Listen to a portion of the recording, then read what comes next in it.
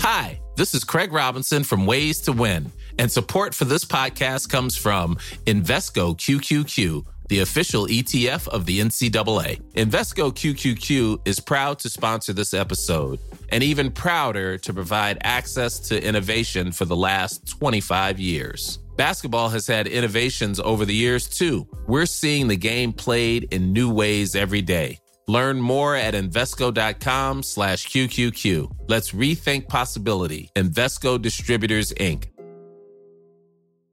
When you're ready to pop the question, the last thing you want to do is second-guess the ring. At BlueNile.com, you can design a one-of-a-kind ring with the ease and convenience of shopping online. Choose your diamond and setting. When you find the one, you'll get it delivered right to your door. Go to BlueNile.com and use promo code LISTEN to get $50 off your purchase of $500 or more. That's code LISTEN at BlueNile.com for $50 off your purchase. BlueNile.com, code LISTEN. Delighted to be through the semi-final. It was a tough game. It was a hard game. We're delighted, really. The lads stood up massively in the second half. It was a tough game. In what was an excellent pitch for the conditions. Tough, hard game, and we're delighted there in the second half to come through it with a win. Only 2 ahead at half time, despite the fact that you were playing with a gale of a wind. Were you concerned it mightn't be enough? Yeah, we were concerned with the scoreboard. We were disappointed with the scoreboard at half time, but we weren't concerned with the play. We thought we played excellent. Possession, turnovers, we were using the ball. It was just the final third really kind of let us down. We had a good few wides there in the first half, and we were disappointed to be coming in at half time only 2 points up. But in fairness, the lads just stuck with it and dug deep in the second half. Yeah, Bride Rovers got a point inside 40 seconds, but she didn't wilt. No, we didn't. 30 seconds into the second half, it was back to 1 point game. They had a massive wind. Not long afterwards, we were down 14 men for 10 minutes. So a lot of the elements were against us, but in fairness, the lads just dug deep. We trained ferociously hard all year. And I'm delighted now that in the second half that they ground that game out, because I think they deserved it. And then it was incredible, like when Stephen O'Shea went off, like that she probably played your best football, and that's no disrespects to Stephen, because he got a wonderful point after coming on, but like to be a man down and to be taking the game to Bride Rovers was incredible.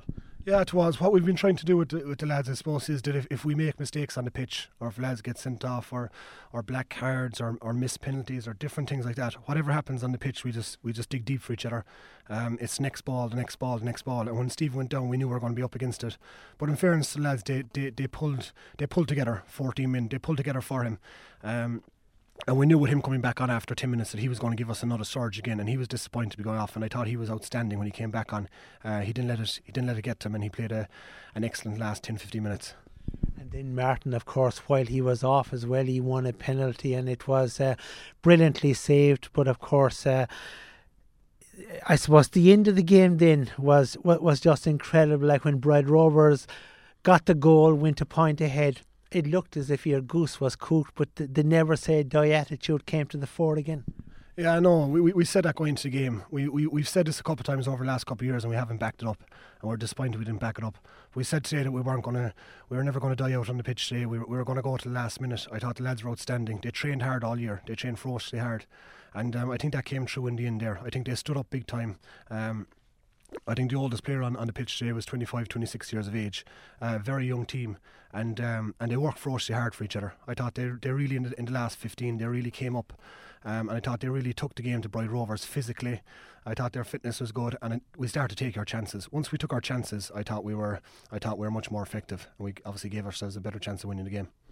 The scenes at the final whistle were incredible. It was as if he had won the Beara Championship, the County Championship, the World Cup. This obviously means a huge amount to Ardon.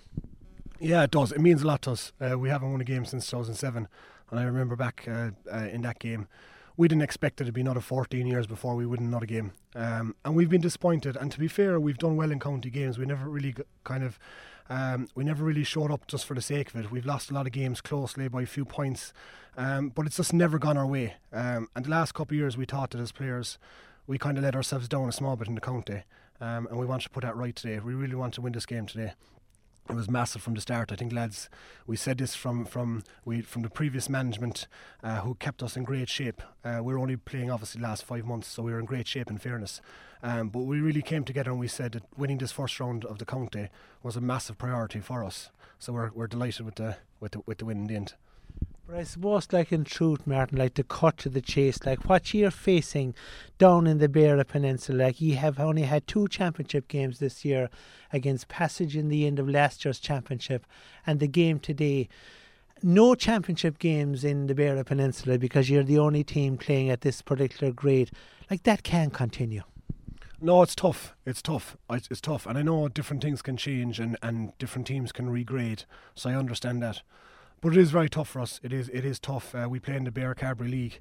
At least that's something. So we get some league games, but we only had 1 league game this year.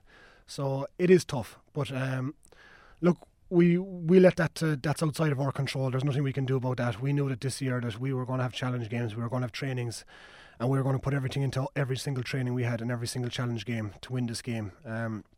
We know we don't have a championship game. It is a bit of a drawback. As I do think with the championship games will come a bit of confidence for lads. But we just stuck to ourselves. We just kept working on what we can control. We can't control that, unfortunately. We just have to control what we're doing ourselves. And I thought we did that well today. Like your under-21 team, they play in the Carbery Championship. They got to the final this year.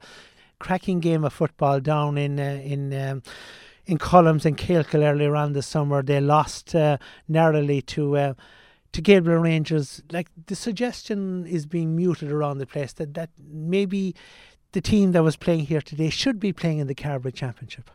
Yeah, I think a good few people have mentioned that I suppose obviously if you're playing in the league that it might be a chance to go into the Carbery Championship as well. I know that might mean it might cause problems in the restructure of the quarter-final and semi-finals and different things going forward into County Championship.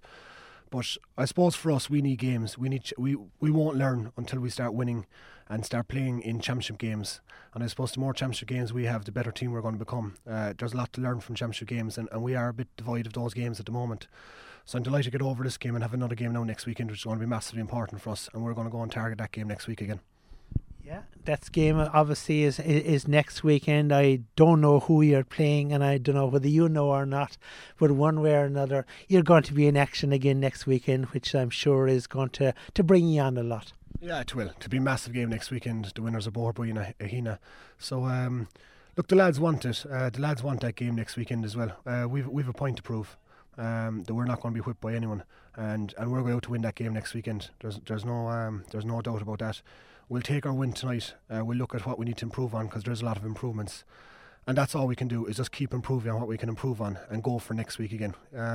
This was a massive game for us, but if I'm being honest, we're not just going to settle at this or Junior Bees of Championship tomorrow, and we're going to prepare as best we can for next week and give it as good a shot as we can. Normally, being a little extra can be a bit much, but when it comes to healthcare, it pays to be extra. And United Healthcare makes it easy with Health Protector Guard fixed indemnity insurance plans. Underwritten by Golden Rule Insurance Company, they supplement your primary plan, helping you manage out-of-pocket costs without the usual requirements and restrictions like deductibles and enrollment periods. So when it comes to covering your medical bills, you can feel good about being a little extra. Visit UH1.com to find the Health Protector Guard plan for you. Hi, this is Craig Robinson from Ways to Win, and support for this podcast comes from Invesco QQQ, the official ETF of the NCAA. Invesco QQQ is proud to sponsor this episode, and even prouder to provide access to innovation for the last 25 years. Basketball has had innovations over the years, too. We're seeing the game played in new ways every day. Learn more at Invesco.com/QQQ. Let's rethink possibility. Invesco Distributors, Inc.